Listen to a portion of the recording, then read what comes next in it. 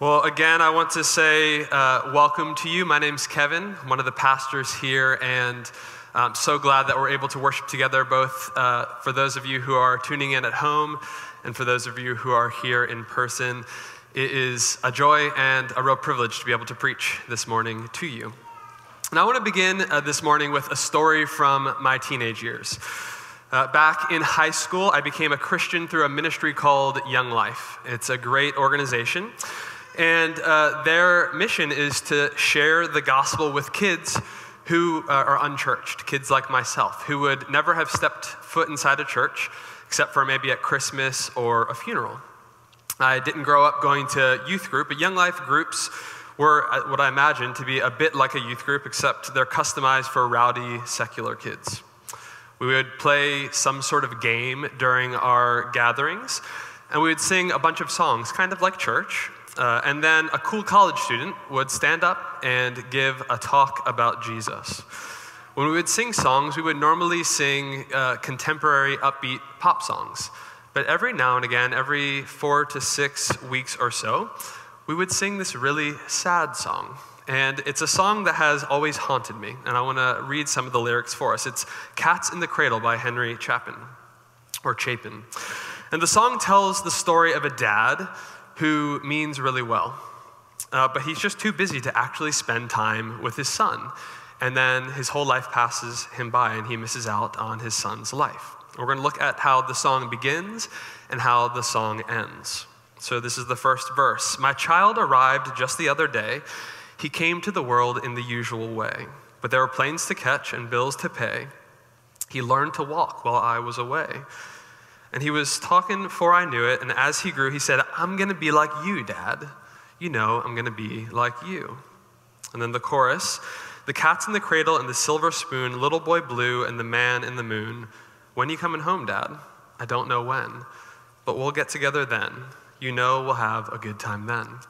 The next two verses, same pattern. The second verse is his son is 10 years old, wants to play ball with his dad.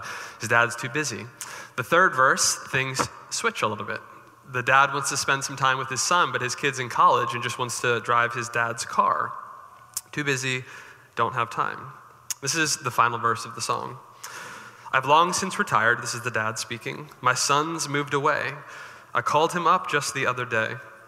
I said, I'd like to see you if you don't mind. He said, I'd love to, Dad, if I can find the time. You see, my new job's a hassle and the kids have the flu. Sure nice talking to you, Dad. It's been sure nice talking to you. And as I hung up the phone, it occurred to me, he'd grown up just like me. My boy was just like me. And the final chorus, and the cat's in the cradle and the silver spoon, little boy blue and the man in the moon. When you coming home, son? I don't know when. But we'll get together then, Dad. We're going to have a good time then. I have to say, this song hits me quite a bit differently 20 years now that I have kids from when I was a 16-year-old boy. You know, this song is a great discipleship case study in many ways on the power of imitation. The son becomes just like his father. But what I want to highlight this morning is what this song teaches us about time. It's a morality tale about time, and it's a warning. Time is precious. Time is our most valuable resource. Our life is how we spend our time. Don't waste it. As we continue our series this morning on discipleship and emotionally healthy spirituality, we're going to be focusing on time.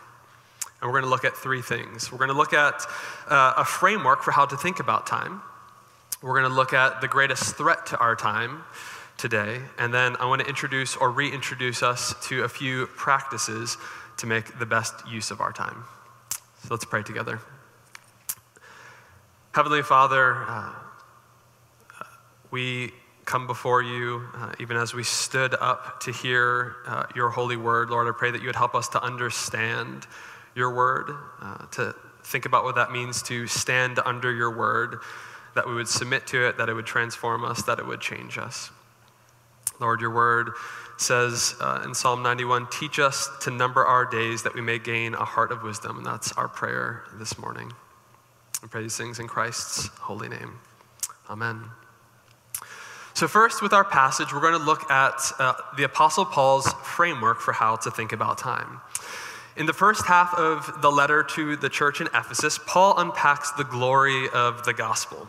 And it can be summarized in Ephesians 2, verses 12 and 13. Paul writes this: "Remember that you were at that time, before you were a Christian, you were at that time separated from Christ, alienated from the commonwealth of Israel and strangers to the covenants of promise, having no hope and without God in the world. But now, in Christ Jesus, you who were once far off, have been brought near by the blood of Christ." This is the heart of the gospel, that Jesus died to save sinners. That's what Paul unpacks in Ephesians chapter 1 through chapter 3. And in the second half, chapters 4 through 6, Paul unpacks how the gospel is to be worked into every corner of our lives, like kneading yeast into dough. And throughout the Bible, the language of walking is a common metaphor for describing our relationship, our life with God. And it's a really great metaphor if you stop to think about it. It shows us that faith is active and dynamic. It's not static. It tells us that our faith has a certain pace to it. It's not a sprint, it's an endurance race. And it tells us that faith is not just something in the past, but it's oriented towards a goal in the future. And Paul uses this walking metaphor quite a lot in the second half of Ephesians. He says we are to walk in unity, we're to walk in holiness, we are to walk in light and in love. And in our passage, we're to walk in wisdom. Walking in wisdom simply means mastering the art of living well. Mastering the art of living well. The wise person understands her context and can discern how she should respond, how she should act in any given situation. And so in our passage this morning, verses 15 to 21, Paul is answering two questions. When are we, and how should we then live? When are we, and how should we then live? So the first question, when are we? Well, Paul has a surprising answer. It's actually kind of a scary one. He says, we are living in evil days. So what in the world does Paul mean by that? Seems very dramatic. Well, Paul hints at what he means earlier in his letter to the Ephesians in chapter 2. He says that we are living in a time where there are forces at work. He calls them the world and the flesh and the devil. These forces that desire nothing less than our distraction or our destruction. And when you think about it, in the end, these two aren't really that different. I think it can be easy to think that time is neutral, but that's not at all how the Bible describes it. You see, the Apostle Paul conceives of time in two ages. There are two ages. First, there's the present evil age in which we currently live. That's the time between Jesus' first coming and his second coming. And the second age is the age to come, what we call heaven, when Jesus returns and sets the world to rights. We live in the present evil age. And so even though we are living 2,000 or so years after the Apostle Paul, we inhabit the same time. And so when Paul says we're living in evil days, what he's doing is he's providing our existential or spiritual time coordinates. We live in a time where there's powerful forces working against us, trying to thwart any progress we might make in our walk with God. And so during these evil days, the Christian life is less of a walk in the park and more like a walk through a minefield. It's meant to be sobering. So, what does this mean for how we should live our lives? Because the days are evil, Paul writes, look carefully then how you walk. Not as unwise, but as wise. The exhortation is to make the best use of our time. And so I want to point out two things here. First is, because the days are evil, Paul says we are to remain vigilant. We're supposed to be very careful. Look carefully at how we walk. We're not to fall asleep spiritually. Paul wants us to wake up. And he calls us to live very intentionally, with great care. He calls us to watch our steps, watch where we walk. And I want to be very clear here. Paul is not saying we're supposed to live in fear. Neither is he saying we're supposed to disengage from the world. He's saying we're supposed to take great care in how we engage the world, take great care in how we spend our time. We are to seize every single opportunity we have to love God and to love our neighbors, to take advantage of every chance we have to be signposts for the kingdom of God in a dark world. We're to not waste our time. The second thing I want to point out is just what I find most interesting about this passage. What I find most interesting is that Paul doesn't give us a list of rules for how to not waste our time. He doesn't give us a bunch of rules. Instead, he gives us a kind of pattern and then a really great example. And so I want to look at that pattern that he gives us and then unpack the example a little bit. So here's the pattern. Our passage is structured around three contrasting statements. Don't be this way instead. Don't do this instead. He says, do not be unwise, but be wise. Do not be foolish, but discern the will of the Lord. And then finally, do not get drunk with wine, but be filled with the Spirit. Three contrasts. And what we're seeing is a profound moral logic here. And we shouldn't be surprised that this is in the Bible. You see, God created us. He knows how we tick. He knows how we're formed and what we need. He knows that nature and the human soul abhor a vacuum. Our Heavenly Father knows that when his kids are hungry, it won't do to just say, don't have candy. He needs to provide a carrot for us instead. And the moral logic is really simple. It's as simple as this. Say no to say yes. It's simply but elegantly pictured in this slide of a thumbs up and a thumbs down. This is what it means to walk in wisdom. This is what it looks like. Saying no or yes to the right things at the right time. Saying no or yes to the right things at the right time. Very simple, not very easy. But that's the pattern. Now I want to look at the example that Paul gives us. And it may seem odd at first, but if you stop to think about it and reflect upon it, it's actually a brilliant example. Paul says in 5:18, do not get drunk with wine, for that is debauchery. Instead, be filled with the Spirit. So why does Paul mention wine here? Well, it's not the use of alcohol, but the abuse of alcohol that's the problem. And so Paul mentions getting drunk, not getting drunk, because on the surface, getting drunk is a really obvious example of wasting time. Now, the word for debauchery, I think, would probably be better translated as dissipation. Don't get drunk with wine, for that is dissipation. Dissipation means to squander or to waste, the act of wasting by misuse. If you want to waste your life, get wasted all the time. That's what Paul is saying. And if we dig a little bit deeper and we pay attention to the contrast with being filled with the Spirit, we'll see that getting drunk is not simply a good example of wasting time. It shows us that getting drunk can lead to doing or saying things that you wouldn't do if you were in your right mind, that you wouldn't do normally. So Paul contrasts wine and the Holy Spirit because these are two things external to us that can have a profound influence on our lives, two things outside of us that can shape us and drive us and dictate what we do. And so when Paul says to be filled by the Spirit, he's conjuring the image of a boat, of a sailboat, whose sails are filled with wind and driven forward. What you're filled with really matters. What we allow to fill our bodies and our hearts and our minds has a profound influence. Be filled with wine, and this leads only to ruin. But be filled with the Spirit, and this leads to all of the qualities of healthy relationships and Christian community that we see in Ephesians 5, verses 19 through 21.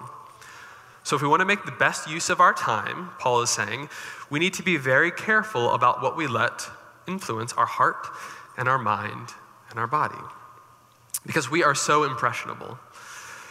We need to be wise about what impacts us. Now, I want you to think about something. If Paul were writing this letter, not to the Ephesians in the first century, but to our church, for instance, in Washington, D.C. in the 21st century, what example do you think he might give instead of exhorting us not to get drunk with wine? Take a minute to think about what he would say instead of that example. Now, of course, I think Paul's example of alcohol, of getting drunk, would still apply to us and to our context, but I'll tell you what I think he would say. Instead of saying, don't get drunk with wine, I think Paul would say, don't get hypnotized by your screens. Don't get hypnotized by your screens. This leads us to the second move this morning, the greatest threat to making the best use of our time. I think that the greatest threat to our making the best use of the time is our screens. Our smartphones, our tablets, our laptops, our TVs, however you like to stare at the screen.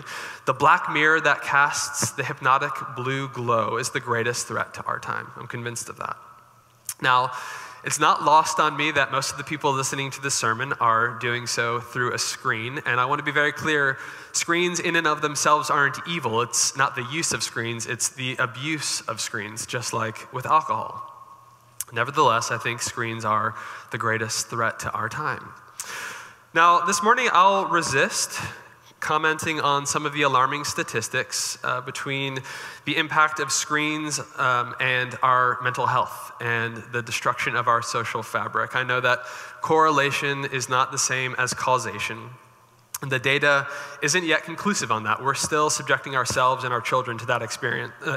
I think we'll have to wait a few more years to really see what it's doing to us.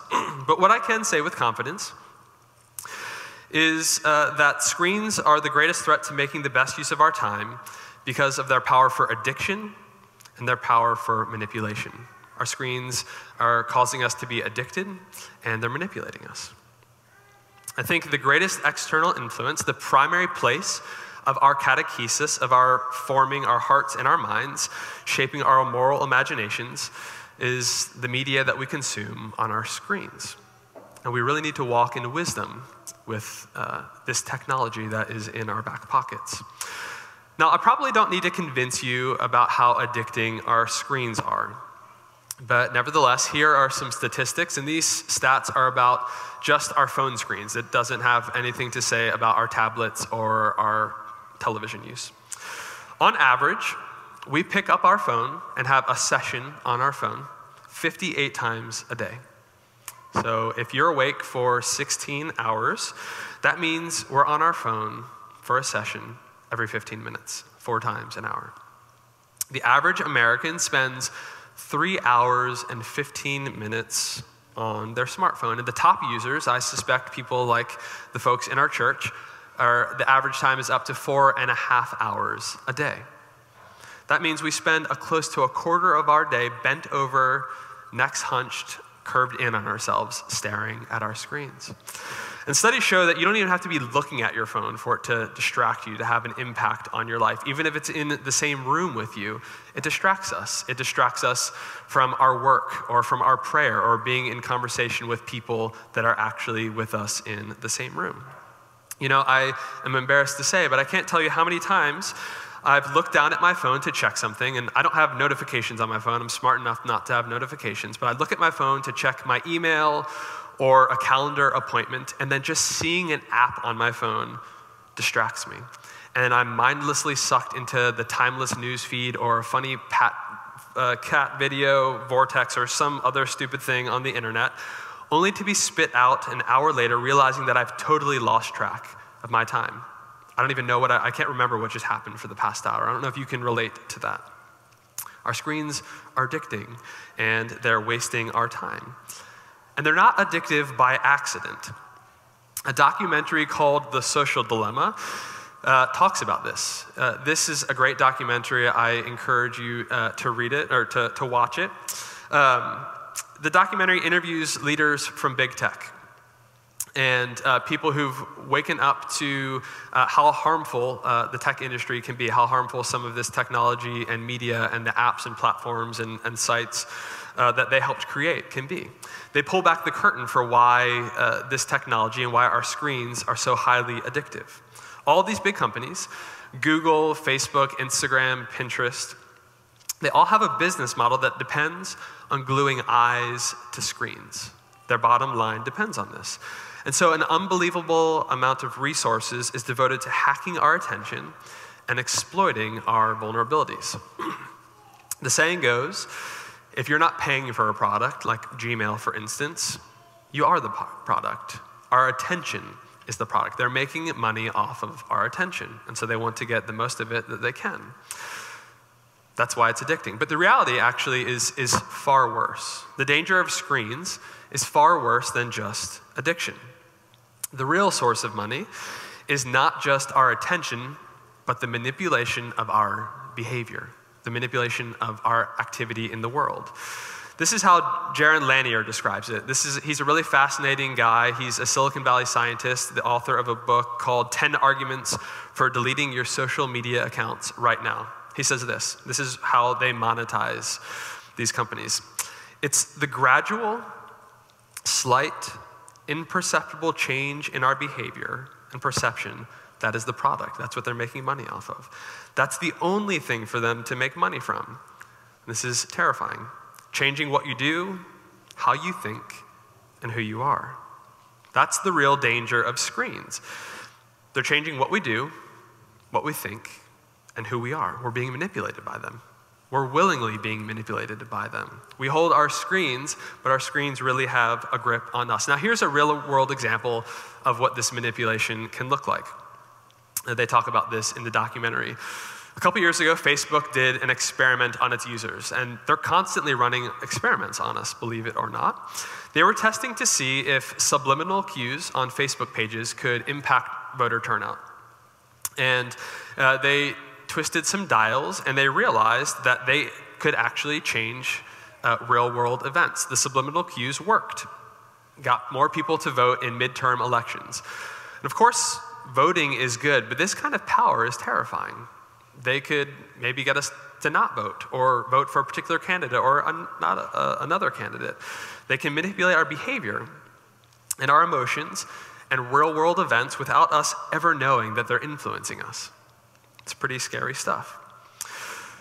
Our phone screens, I like to think of them, is sort of like a pocket-sized black hole, relentlessly sucking in all of our time into itself. And when it spits us back out, it's manipulated what we think and what we feel and what we do. And as disciples of Jesus Christ, we need to pay attention to this, and we need to think about how we're using this technology.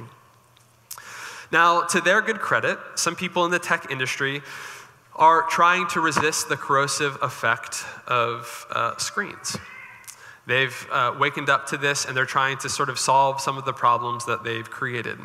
And this has given rise to a movement called the Time Well Spent movement. I don't know about you, but I'm a little bit suspicious of turning to big tech to solve some of the problems that they've created, especially when, as Christians, we have tremendous resources from the Christian tradition to do this. And so, lastly, I want to look at and perhaps reintroduce us to some practices for us to make the best use of our time. I like to think of these as ancient wisdom for some of our modern problems. The three practices are fasting, the daily office, and the Sabbath. And this is, a lot of this is from chapter 6 of Emotionally Healthy Spirituality, which we're tracking through in our core groups.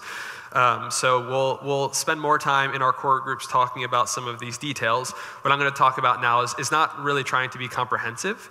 It's more of a quick overview of how we can incorporate these practices into our lives with a mind towards resisting the power of screens in our lives. So first, the practice of fasting. The same moral logic applies to fasting as we've been talking about.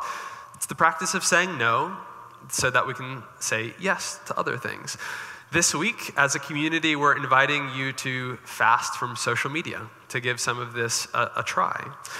And realistically, fasting for a week from social media is not going to rewire our brain or break bad habits. We spend so much time on our screens, we can't break the bad habit in just a week. I'd like to think of it more as like a diagnostic tool this week with fasting from social media. It will probably just expose our dependence to our screens. But that's a good thing. It's a good first step. Admitting that you have a problem is the first step towards recovery, the first step towards walking in wisdom. So fast. Fast from social media. Stop using social media. Limit your intake of other media as well. Try to stay off screens as much as possible outside of work or school. And as you go through this experience, ask yourself, pay attention, journal. What is it like to unplug? What is it like to get off of your screen? How is the Lord inviting you? Ask yourself this. How is the Lord inviting you to repent and believe this week? Remember, repentance is not really feeling bad about bad habits or what you've done or about yourself. Repenting is turning around. It's turning from deadly habits towards more life-giving ones, from deadly activities to more life-giving activities. So that's the first practice, fasting. The next two, the daily office and the Sabbath, are more directly related to time. And I like to think of these two practices as contemplative life hacks, contemplative time hacks. They're daily and weekly practices that help us to think and act more carefully with our time. They help us to structure our time so that we might be able to do so.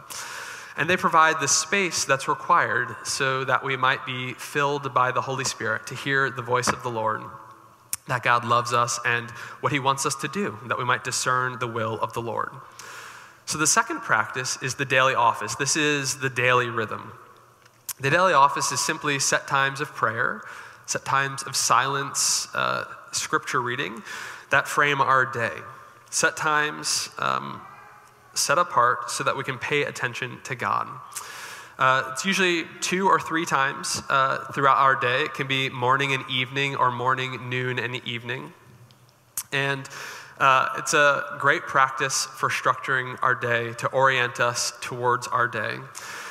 For many of us, I suspect, we have a really bad habit of the first thing that we look at in the morning and the last thing that we look at night is a screen, checking our email, looking at the news, whatever it may be. And that's not a good habit. It's a very bad habit. Perhaps the best and most strategic thing you can do every single day to resist the power and the manipulation of screens is the daily office. So in the morning, commit to not looking at your screen before you look at the scriptures. And in the evening, plug your phone in an hour before you go to bed, put it to sleep, put it to rest, put it in another room, and don't look at it again. Instead of doom scrolling right before you go to sleep, practice the daily examine, the practice that Pastor Tommy led us through, taught us about last Sunday. When we practice the daily office, we resist allowing the notifications on our screen or our email or our appointments in our calendar to structure our day. We allow God's word and God's voice to structure our day. And the final practice, we have fasting, the daily office, and then the Sabbath. And this is our weekly rhythm. My favorite description of the Sabbath is from a theologian named Marva Dawn. She describes the Sabbath as a royal waste of time. I love that. It's a day, 24-hour period set apart where we take a break from the grind of production and consumption. It's a day set apart, devoted to wasting time with the King of the universe. And there's a movement to the Sabbath. The movement is stopping and contemplation and feasting. I want to talk a little bit about each one of these. So Sabbath, the word Shabbat, means to cease or to stop. So the first movement for the Sabbath is stopping. As that relates to our screens, that just means turning off your phone. Spend a day where you're not looking at your screen. Put it away for the whole day. And it's really helpful for Sabbath to mark the time, both the beginning and the end, to set it apart. So what I like to do is to say a prayer to start the Sabbath. So I'm entering into this day that's set apart, and as it's ending, I like to say a prayer to wrap things up, committing things to the Lord and then thanking the Lord for how he's met me in this period of time. So stop using the screen. Give it a rest. Sabbath is a day to say no. It's the same movement. We're saying no in order to say yes. The Sabbath is a day to say no, but it's also a day of saying yes. The Sabbath is not a vacuum. It's not a day of just being sad and alone in a dark room. And this is where contemplation comes in. This is where we fill ourselves up. We get off our screens, and we don't just look at nothing. We get off our screens in order to get into God's world, into creation, and to get more deeply into God's word. We contemplate, we look, we listen, we pay attention to God, and we allow the tangled mess of our lives to be untangled. We allow God to reorient our priorities and our values. And the final movement of Sabbath keeping is feasting. We savor, we enjoy, we celebrate. We embrace the things that are most life-giving and restore our humanity. So instead of binging a show on Netflix, maybe you read a book for pleasure. Maybe you read some poetry. Instead of liking posts on social media from perfect strangers, spend some time in your most important relationships. That might require getting creative in these times. Go for a walk outside with a friend, or write a letter, or do something to serve or bless somebody in the community. Now, there's much more to say about all these practices. We're just scratching the surface, and we just looked at them through the angle of resisting the power of screens. Our hope this week is that you'll spend some more time working these things out more fully in the context of your core groups or your spiritual friendships. This morning, I want to close with a poem. Poetry, is one of my favorite things to do on the Sabbath. It's one of my spiritual practices, actually. Because I found poetry to be one of the greatest antidotes to the flurry of Twitter hot takes and the relentless pace of the 24/7 news cycle. Reading good poetry, the practice of reading good poetry, is a slow and a quiet and a radical challenge to the harmful habits reinforced by our screens. The poem I'm going to read is one of my favorite poems, and it ties together so many of the themes that we've been exploring together this morning. It's a poem that invites us to think about how we spend our time, and therefore how we spend our lives. The poem is The Summer Day by Mary Oliver. I'll end with this. Who made the world? Who made the swan and the black bear? Who made the grasshopper? This grasshopper, I mean. The one who has flung herself out of the grass, the one who is eating sugar out of my hand, who is moving her jaws back and forth instead of up and down, who is gazing around with her enormous and complicated eyes. Now she lifts her pale forearms and thoroughly washes her face. Now she snaps her wings open and floats away. I don't know exactly what a prayer is.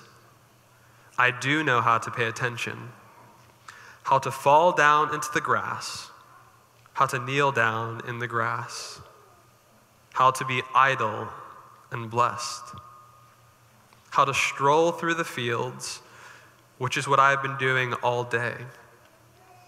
Tell me, what else should I have done? Doesn't everything die at last and too soon?